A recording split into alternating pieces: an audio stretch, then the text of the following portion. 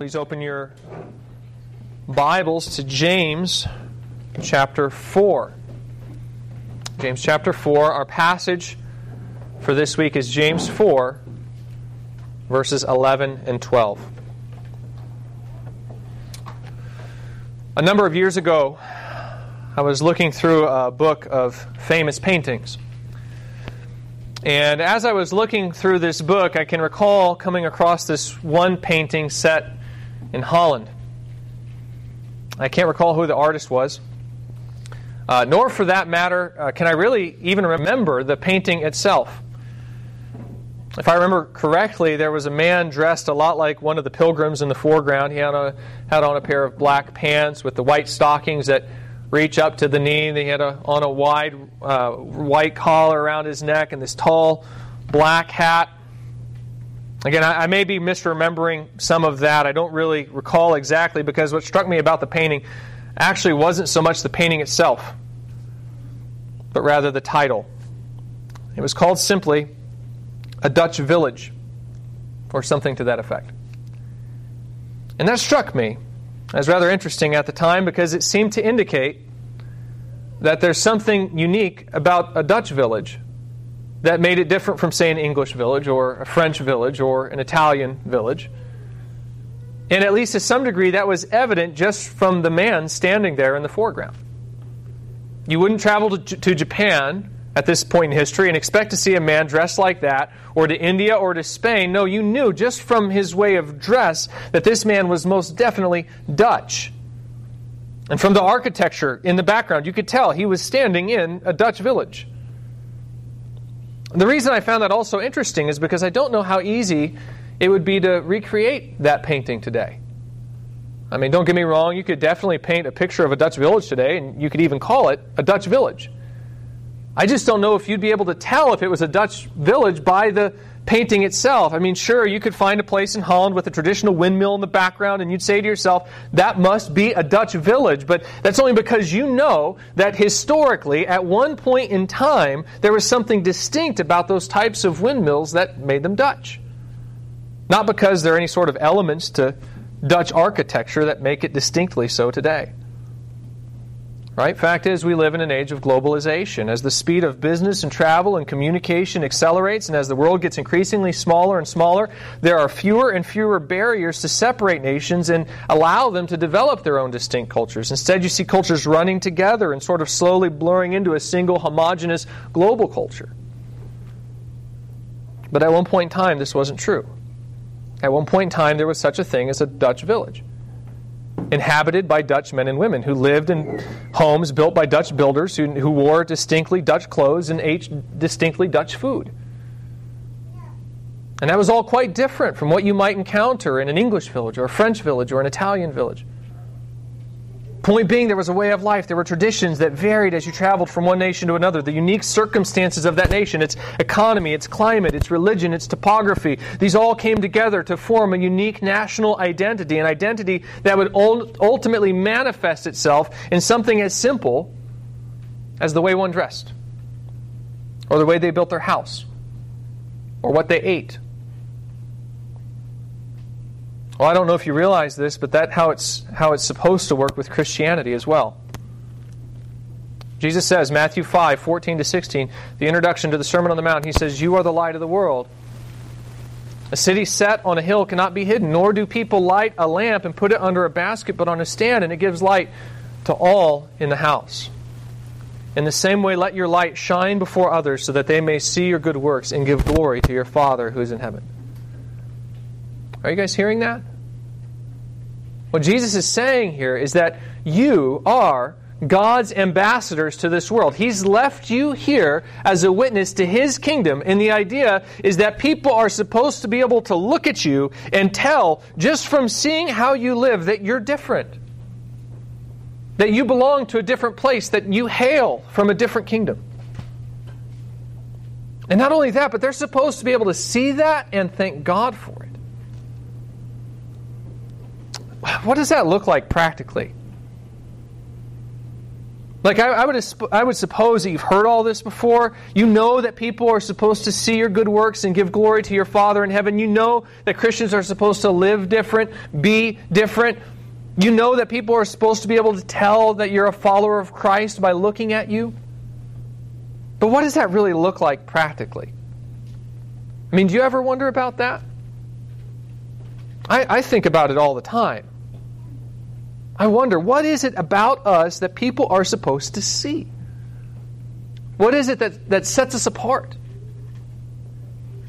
After all, you look just a little further in the Sermon on the Mount, and Jesus condemns public displays of prayer, public displays of giving. On the whole, it seems like he doesn't want us flaunting our religious performances to the world. He actually considers that kind of religion as hypocrisy. So how are people supposed to know then? How are they going to be able to tell that we're Christians if we're not flaunting it? Is it by our clothing? You know, are we supposed to wear funny hats and wide collars around our necks? You know, God told Israel, not to trim the edges of their beards, for instance. Is it something like that? Are people supposed to know us because we wear a gold cross around our neck? Or is it because we have scripture verses on the walls of our houses?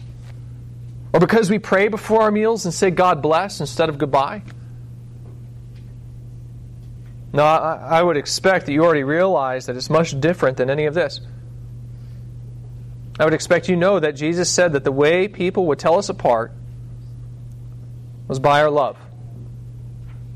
John 13:34-35, he says, "A new commandment I give to you, that you love one another just as I have loved you. You also are to love one another. By this all people will know that you are my disciples, if you have love for one another." That's supposed to be what sets us apart, right? People are supposed to know us by our love. But even still, what does that mean? What does that look like? I mean, can you tell a Christian by the amount of money they give to charity or by the amount they spend volunteering at the local homeless shelter? Maybe, I guess. No doubt we're supposed to show mercy to the poor, but all the same, other people show mercy to the poor too. It's not just Christians. So again, what sets us apart? What is it about the way we live that's supposed to be unique? I think the answer is much more subtle than we probably realize or give credit to. I'm sure you have friends that you know genuinely love you, and if someone were to ask you how you know that, you wouldn't necessarily say it's because of all the stuff they give or do for you. In fact, you probably even have a hard time putting your finger on it. But if you thought about it long enough, you'd finally say things like, well, they're excited to see me. When I walk into the room, they smile. Like they remember things about me. They know things I like and don't like. In short, they pay attention to me. Like when I talk to them, they actually listen. Like really listen.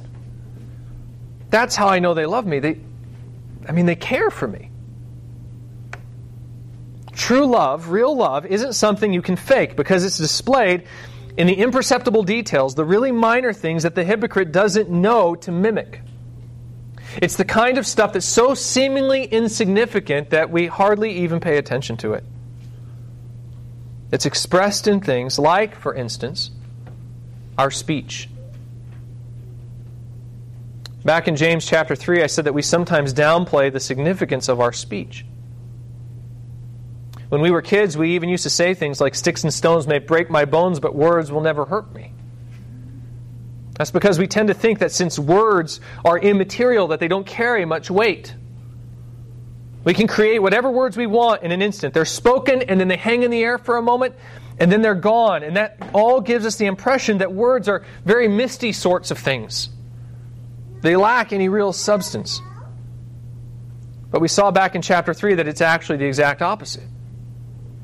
There is potential in our words, both to save and to damn. With our words, we speak eternal life or we condemn to hell. Fact is, while words can be produced with great ease, there is yet nothing that we will do or achieve in this life that will last so long as the impact of our words.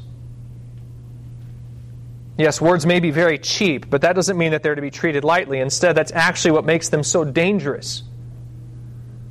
They're so incredibly easy to produce, and yet they carry such tremendous weight. They don't just disappear into the air after they're spoken. Their impact is felt. Sometimes it's seared even into eternity. And this is why we, of all people who live as ambassadors of the kingdom of heaven, must be very careful with what we say. We must be very measured with our words. For several months now, we've been working our way through the Epistle of James. And in this epistle, James is explaining first the source and then the consequence and then finally the solution to this series of conflicts that's been occurring in the church. The source, we learned, is the church's idolatry. It would seem that it's their idolatry of money in particular. They're fighting because they desire financial security. The consequences of this idolatry is trials. God has allowed Satan to persecute this body as a means of both highlighting and correcting this idolatry, since he is a jealous husband who demands the full and complete attention of his bride.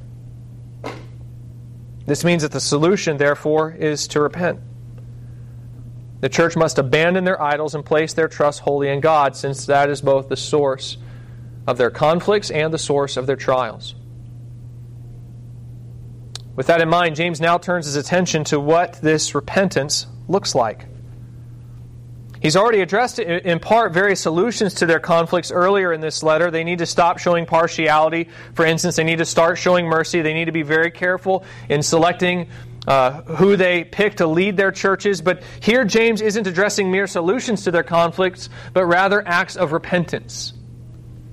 That's how he ended this section in chapter 4, verses 1 to 10. He says, "Draw near to God, and He will draw near to you. Cleanse your hands, you sinners, and purify your hearts, you double-minded. Be wretched and mourn and weep. Let your laughter be turned to mourning and your joy to gloom." In short, he tells them to repent. And I would have you note that this is way different than simply telling them what steps to take to prevent these sorts of conflicts in the church. We can all sometimes do things, for instance, perhaps due to ignorance or due to indiscretion that may unintentionally contribute to our problems. And in those instances, it's very helpful to receive the kind of instruction that shows us how our actions are contributing to our suffering. But that's not exactly what's going on here. The real reason for these readers' problems aren't just simply that their actions contradict the gospel. Rather, as James has showed us, it's that internally they are given over to idols. In their heart, they have rejected the care and provision of God in favor of seeking their own way of financial security. And it's that unbelief, that lack of faith in particular, that's inciting the jealousy of God.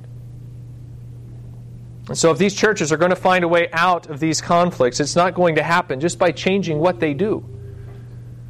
It's going to happen by changing who they are. They must repent of their idolatrous faith. So how are they going to do that? Well, interestingly enough, James turns his attention to the matter of their speech. Now again, this may seem like a funny place to begin. After all, we tend to think that our words don't really count for much. Even James himself seems to indicate at the end of chapter 2 that it's our actions which truly matter more so than our words.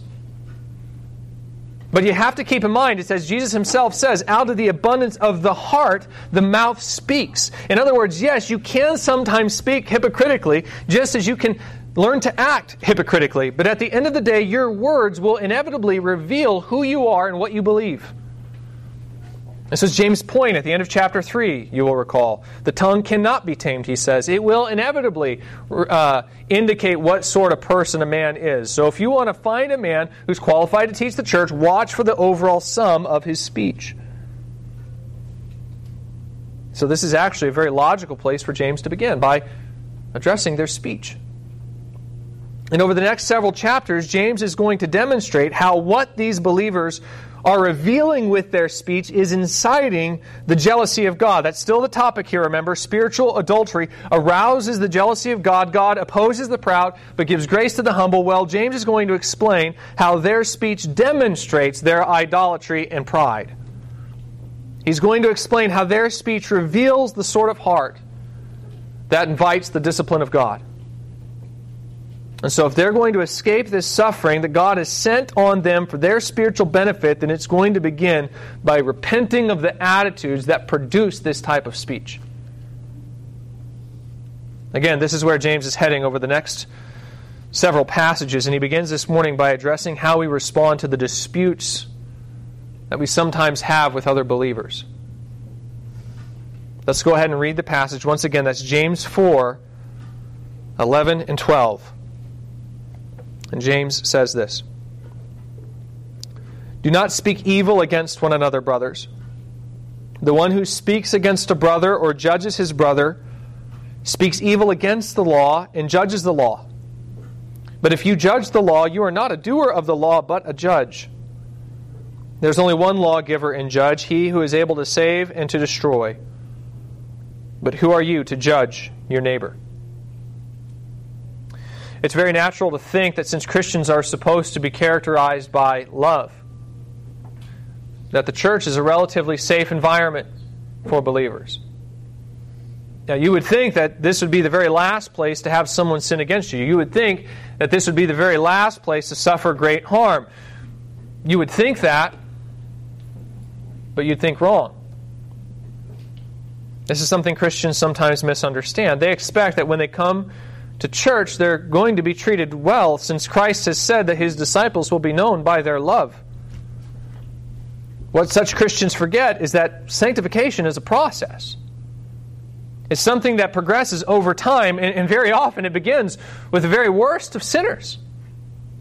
Meaning, when you come into the church, you're bound to encounter some people with rough edges. You're bound to encounter people that are very likely at times to sin against you. All to say, it is possible for Christians to do awful things to one another, since although they are in Christ, at the same time they're only being transformed into that image progressively over time. So we're bound to sin against one another along the way, and at times, in some pretty significant ways, it's simply unavoidable. I mean, just take the Corinthian church, for example. Between 1st and 2nd Corinthians, we see that believers are boasting against one another. They're bragging about their spiritual giftedness and training in an apparent effort to demonstrate how much better they are in relation to the rest of the church. In 1 Corinthians 5, there's a young man who's sleeping around with his stepmother.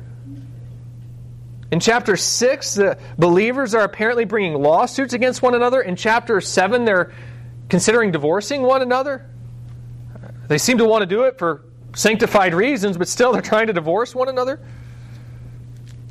By chapter 8, we learn that the more theologically informed are flaunting their liberties before their brethren and causing them to sin against their conscience.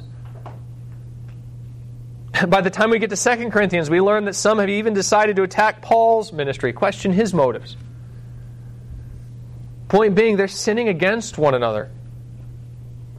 And quite a lot, apparently.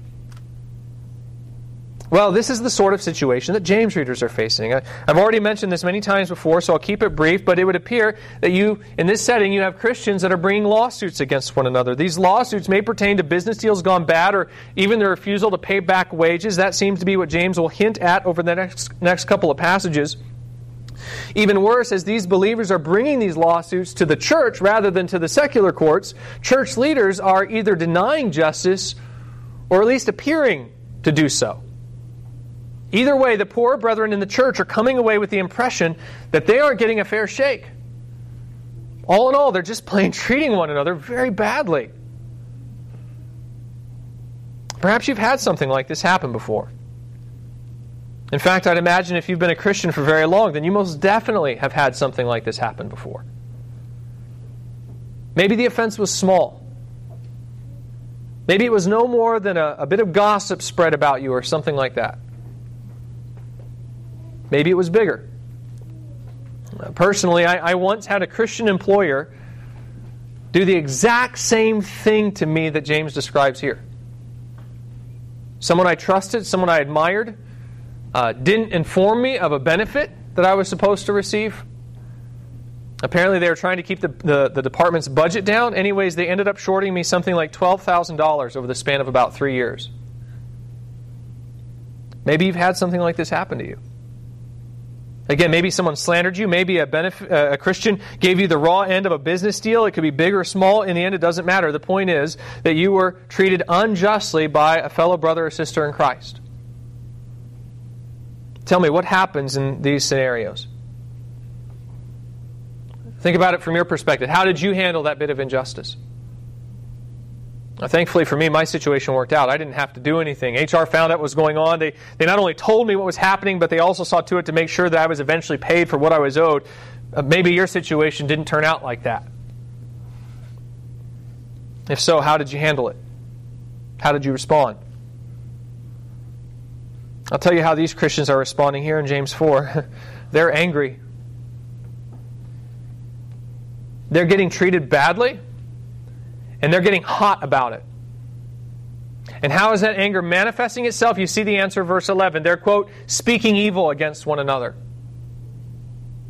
The word there is the Greek word katalaleo, and it actually means something like slander. It can be used in a variety of different contexts in different ways, but whatever the context, the basic idea is that it's speech aimed at attacking another person, and most particularly by attacking their reputation.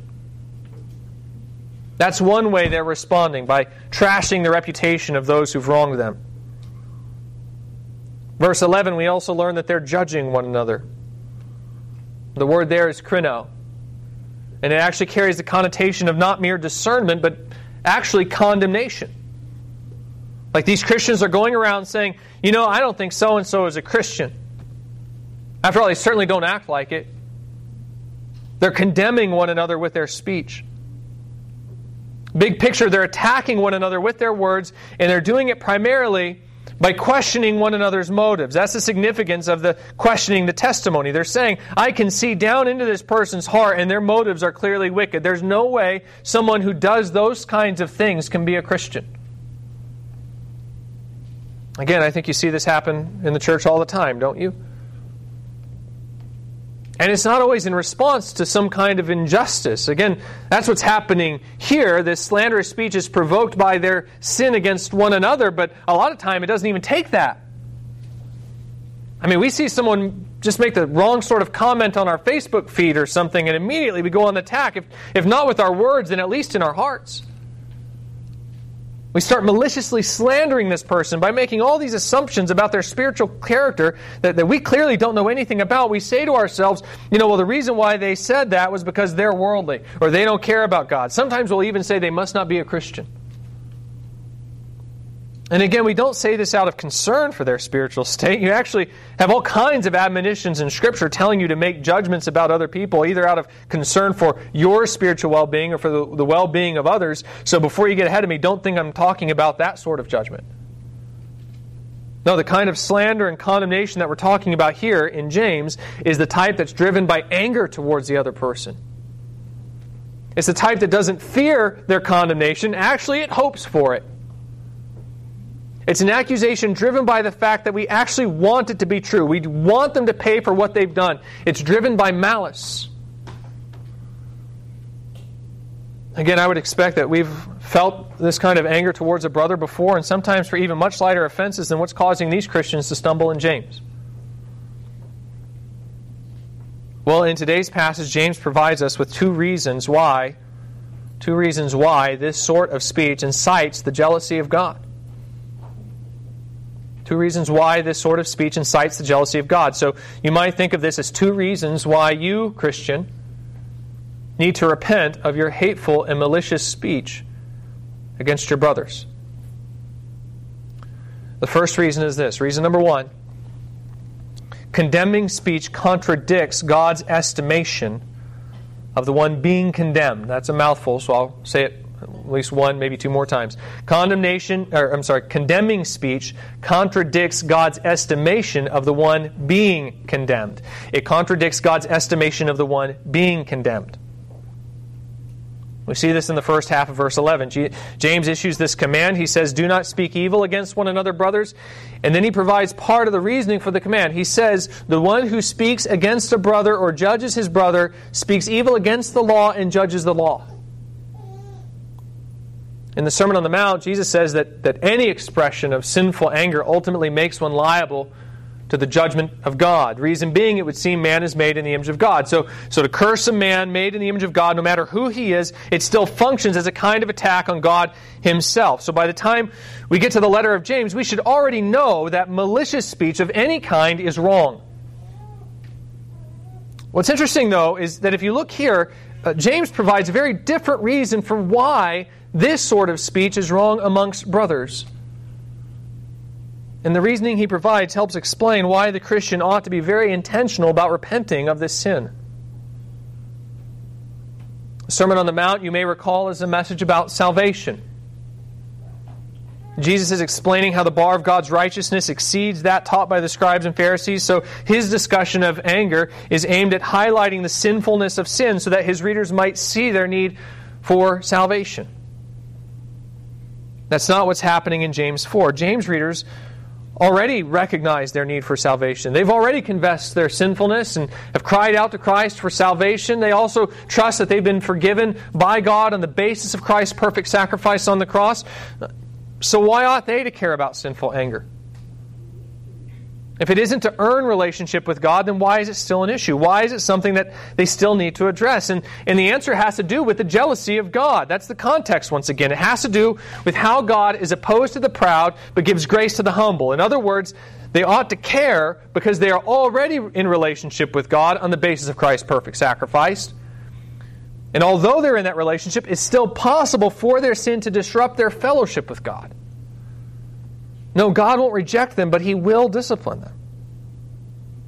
Now, watch how James demonstrates how this kind of speech incites that type of correction.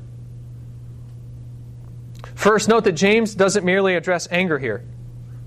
He's speaking specifically about slanderous speech, attacking speech, or even more significantly, condemning speech, the sort of speech that regards another brother in Christ as worthy of damnation. James notes that when a Christian performs either of these types of speech, he says they aren't just speaking against their brother. They actually speak evil against the law and judge the law. Now, what does James mean by that? How does one speak evil against the law and judge the law? It would seem there are at least two possible answers to that question. First, it could mean that the Christian is condemning the law by rejecting its authority in their life. For example, I've said Leviticus 19, 9-17 seems to serve as the basis for James' understanding of righteousness throughout much of this letter. Well, verses 16 to 18 of that passage say this. He says, "You shall not go around as a slanderer among your people, and you shall not stand up against the life of your neighbor. I am the Lord. You shall not hate your brother in your heart, but you shall reason frankly with your neighbor, lest you incur sin because of him. You shall not take vengeance or bear a grudge against the sons of your own people, but you shall love your neighbor as yourself. I am the Lord." In other words, the Mosaic Law clearly prohibits this kind of speech. I mean, slander, right? Hate, vengeance. It's all there.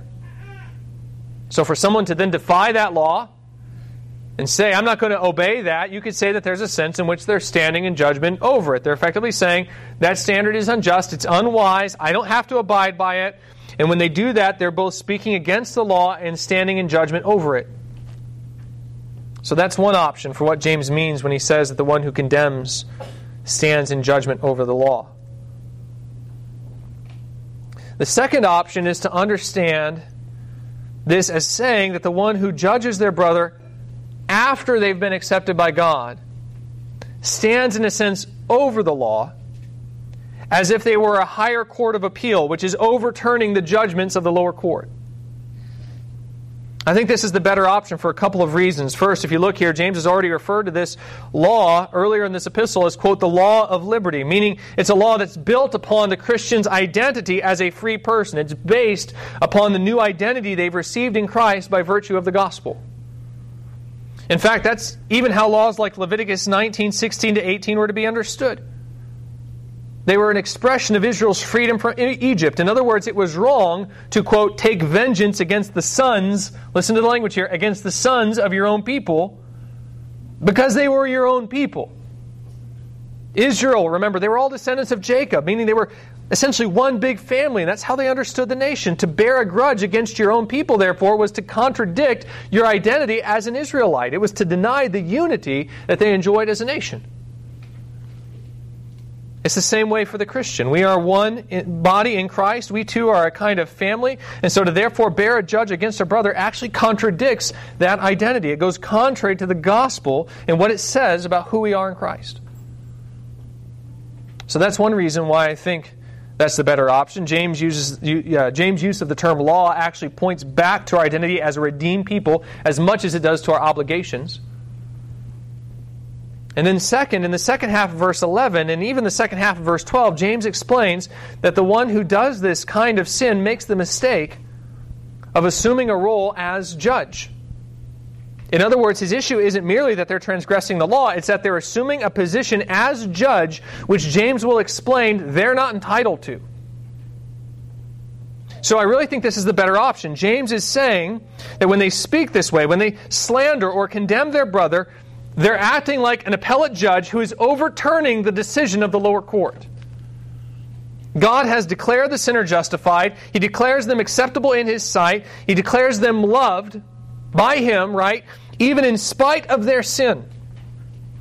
And they're coming around and trying to overturn that decision, either with their words, when they try to inflict harm after God has already accepted them and set His love on them, or with their words that condemn after God has already declared them justified. They're contradicting God's estimation of the one being condemned. That's kind of a problem, isn't it? I don't know if we really think about this when we malign other Christians, but that's really what we're doing. We're contradicting God's estimation, God's judgment of that person. God says that they're fully justified, that they are acceptable in His sight. He's saying that He set His love on them, that He's going to regard them as His own son or daughter. And then we're basically going around and saying, yeah, I don't agree with that decision. I mean, have you seen how they act? Now go back to what James just said about God being opposed to the proud, and let me ask you, how do you think He's going to regard this very public criticism of His judgments?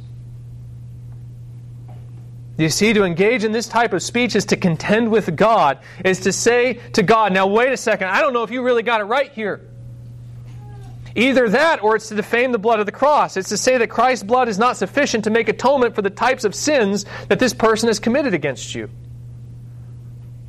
In fact, I'll even take it a step further. This kind of speech is actually satanic in the true meaning of that word.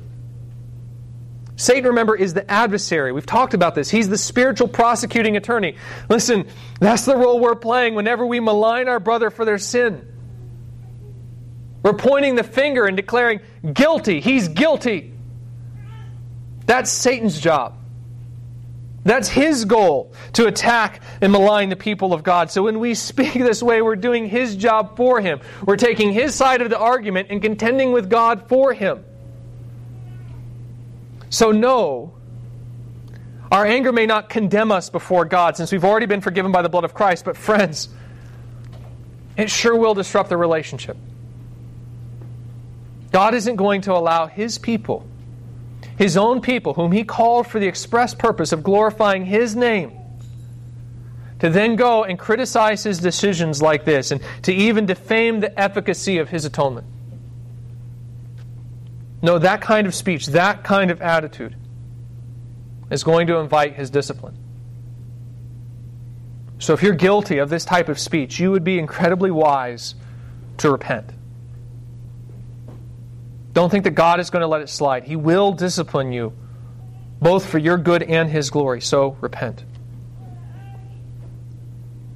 Once again, this is the first reason why condemning speech incites the jealousy of God. It invites the jealousy of God because it contradicts God's estimation of the one being condemned.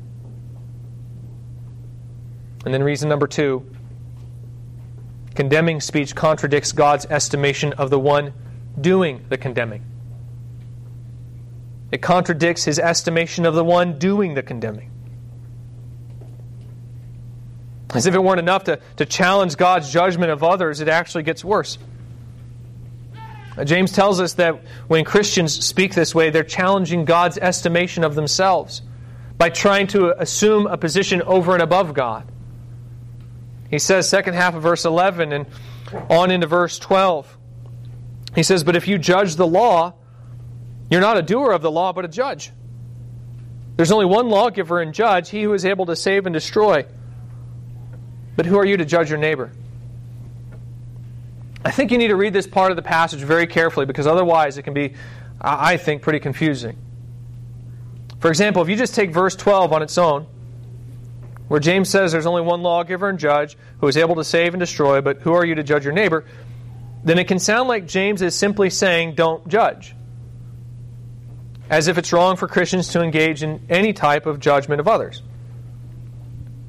You hear unbelievers and even weak Christians make this type of assertion all the time. They'll engage in some type of questionable behavior, and then they'll say something like, the Bible says, don't judge. Or, hey, only God can judge me. But that's not really what the Bible says. When Jesus says, judge not that you be not judged, He's addressing the Pharisaical practice of being more concerned with the sins of others than with your own sins. He's addressing this prideful preoccupation with other people's sins, and He's essentially saying, stop this obviously hypocritical approach to judgment. That's actually how the phrase should be translated, by the way, not just judge not, but stop judging. It's dealing with the ongoing practice of habitual concern with other people's sins. He's not saying don't ever tell someone else they're in sin. We have all kinds of admonitions in Scripture to not only call sin sin, but to even confront others about their sin. There's even this command to kick perpetually sinning members out of the church and regard them as unbelievers in Matthew 18. So clearly we are supposed to judge on at least some level. In fact, what's really weird is that there are a few passages in the New Testament that indicate that believers will actually participate in Christ's judgment of the world. So then how can James say there's only one lawgiver and judge, and so who are you to judge your neighbor? Well, as the saying goes, the devil is in the details, right? In particular, I would draw your attention to 2 points. Number 1, verse 11, James points out that his problem is with the fact that these Christians are somehow judging the law when they speak this way. And number 2, in the second half of verse 12, he takes issue with the fact that they're judging their neighbor specifically when they speak this way. You take that terminology, you put it back in the context of Leviticus 19 once again, and it seems to refer to one's countrymen most specifically. So, like James seems to be referring to the judgment of other Christians more than anything else. He's referring to our judgment of people who not only have made a profession of faith, but are apparently still in good standing in the church. Take these two observations back to what I just said about what James means when he says that this kind of speech speaks evil against the law and judges the law, and I think you can start to get a sense of what he's driving at here. Yes, believers will be involved in the judgment of the world. So they will one day act as a judge. But you have to understand that when they do so, they will perform that judgment under the authority of God. Meaning that they'll judge by His standard of judgment. This quite clearly means that they will not be involved in the judgment of fellow believers, but of unbelievers, since according to God's judgment, believers are already considered justified, not guilty, by the blood of Christ. Do you follow me here? Even then, we will not enter into judgment according to our own standards of judgment. Instead, ours will be a delegated type of judgment. We'll judge in submission to the law. And the law of liberty says that our fellow Christians have been forgiven by the blood of Christ, and so we will not stand in judgment over them. So to treat another Christian in this way, in a way that contradicts God's estimation of the person, is to actually stand in judgment over the law itself. It's to say that standard of judgment is questionable. And once we do that, we're no longer a doer of the law, right? We're no longer in submission to the law. Instead, we're a judge of it. In other words, when we speak this way, we're not just contending with God. We're not just issuing a complaint. We're actually putting ourselves on His level. We're saying, I get it, God. You think that your standard is pretty good, but I don't think it's as good as it could be. Maybe if you kind of thought about it like this, as if we're peers or something. In fact, not even peers, because when we condemn and malign our brothers, it's not as if there's even any kind of discussion taking place. No, we've already decided. In contradiction to God's judgment, we're saying they're guilty. They need to pay for their crime. So we're actually elevating ourselves above God. When we judge our neighbor, we're actually standing in judgment over God and His standard of righteousness. Again, guys, that's a problem. As James points out here, there is only one lawgiver and judge, and that's God. And we are merely creatures subject to His judgment. So we don't get to create our own standards of judgment. We don't get to have a say in how God ought to do His business. Our role is to simply submit to, and sometimes perhaps even apply His standards of judgment, not create our own. The one who enters into this sort of judgment has apparently forgotten this. They're acting like they get to have a say in what's fair and unfair for others, when the Scripture clearly tells us, vengeance is mine, I will repay, says the Lord. See, all sin, even the sin that's committed against us, is ultimately an offense to God first. Meaning He is the one that they ultimately have to answer to, not us. And so God gets the final say in how judgment is applied. The one who condemns his brother forgets this. He's disregarding the fact that in God's estimation, he is but a mere creature and so lacks the authority to determine the appropriate measure of judgment. God may sometimes allow the believer to apply His measure of judgment as a delegation of His authority, but as creatures, they never get to create their own measure of judgment, since that would put oneself on a level with God. And once again, how is God going to deal with the Christian who condemns his brother? What can that sort of Christian expect, given that God opposes the proud but gives grace to the humble? Again, no, such speech may not cause them to forfeit their relationship with God, but you can bet it's going to disrupt it. God simply isn't going to allow the people who He's redeemed for His glory to contend with Him for glory. He's not going to allow them to clamber up on His throne and distribute judgments as equals. No, He is the potter, and they are the clay, and they will do as they're told. So if this is you, again, if you're engaged in this type of speech, you need to repent. You need to repent or risk the disciplinary correction of God Himself. I hope you guys are starting to see the big picture here this morning. The big picture is that quite simply, friends, you don't have the authority. You don't have the authority to malign your brother. You don't have the authority to malign your brother. Yeah, you can get angry with your brother. There are going to be moments where they sin against you, and when that happens, it's not always wrong to acknowledge their sin as sin and say, hey, that's not okay. We need to fix this. Anger isn't always wrong. In fact, the Bible even tells us, be angry and do not sin. Anger sometimes can be a very right response to sin.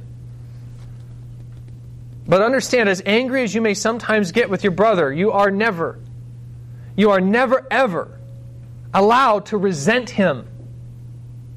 You understand the difference? There is a difference between saying, I don't like what you did to me, but I still love you. It's quite another thing to say, I don't like what you did, and now I hate you for it. You're never allowed to treat your fellow brother or sister in the second sense. You can never say, I don't like what you did, and now I hate you for it. The gospel declares that they've been accepted by God, that they are even loved by God with the very same kind of affection that He has towards His Son. And this is in spite of all the many sins that they've committed against Him. This means that no matter what kinds of sins they've committed against you, and yes, they are sometimes great sins, but still, no matter what kinds of sins they've committed against you, you cannot treat them otherwise. You are not permitted. Again, let me say this. You are not permitted to have any other sort of affection towards them, since to do so would go against the very wishes of God Himself. And by the way, this, friends, is where the Christian community starts to look different. What's different about us isn't the fact that we don't have problems. No, we have problems. The difference is how we handle our problems. We don't sweep our issues under the rug, but neither will we allow them to overcome the bonds that have been formed in Christ. We still love our brothers even when they do inevitably wrong us. And we do that because we simply lack the authority to do otherwise. So if you're wondering how to get there, I'd like to offer a suggestion. Again, the issue is the heart behind this speech more than it is the speech itself. It's the attitude that drives this action that God disciplines and corrects. So that's where our repentance has to begin, right? It has to begin on the inside. And while James doesn't exactly tell us how to put away this sin in this verse, I think he gives us a great hint at the end of verse 12. When he asks this question, he says, "But who are you to judge your neighbor?" The problem is pride, isn't it? When you judge your neighbor, you're contradicting God's judgment and even placing yourself on a level with God. So the root of the issue is really that once again, you've forgotten who you are. That's been the theme throughout James, right? How people have forgotten the gospel. That's what's happening here. You've forgotten who you are. You've forgotten your place. And you've come to think more highly of yourself than the Bible really says you ought. And so if that's the problem, then the solution is to humble yourself before the Lord. Again, God opposes the proud but gives grace to the humble. So if the problem is that God disciplines this kind of arrogance, then the solution is to humble oneself before God. How does one do that? Well, I think a really good place to begin is by going back and staring into the gospel once again. Because it's when we go back and remember once more what this message says about our own state before God and what we're owed and what we're receiving instead. It's when we remember what it says about our own ongoing struggles with sin and the mercy that we receive before God in spite of these sins. In short, it's when we see our own guilt before God and the grace He offers to us instead that we're then inclined to lay our hands upon our mouths and simply submit ourselves before the judgment of God. So if you're struggling in your attitude towards a brother or sister in Christ, begin here. Begin by remembering the gospel. The way that you and I speak to one another in turn speaks volumes to the world about the gospel. So let's pray that we would all put away malice and all deceit, hypocrisy and envy and slander, and that we would, in the words of Peter, long for the pure spiritual milk of the word, that by it we may grow up into salvation. Let's pray.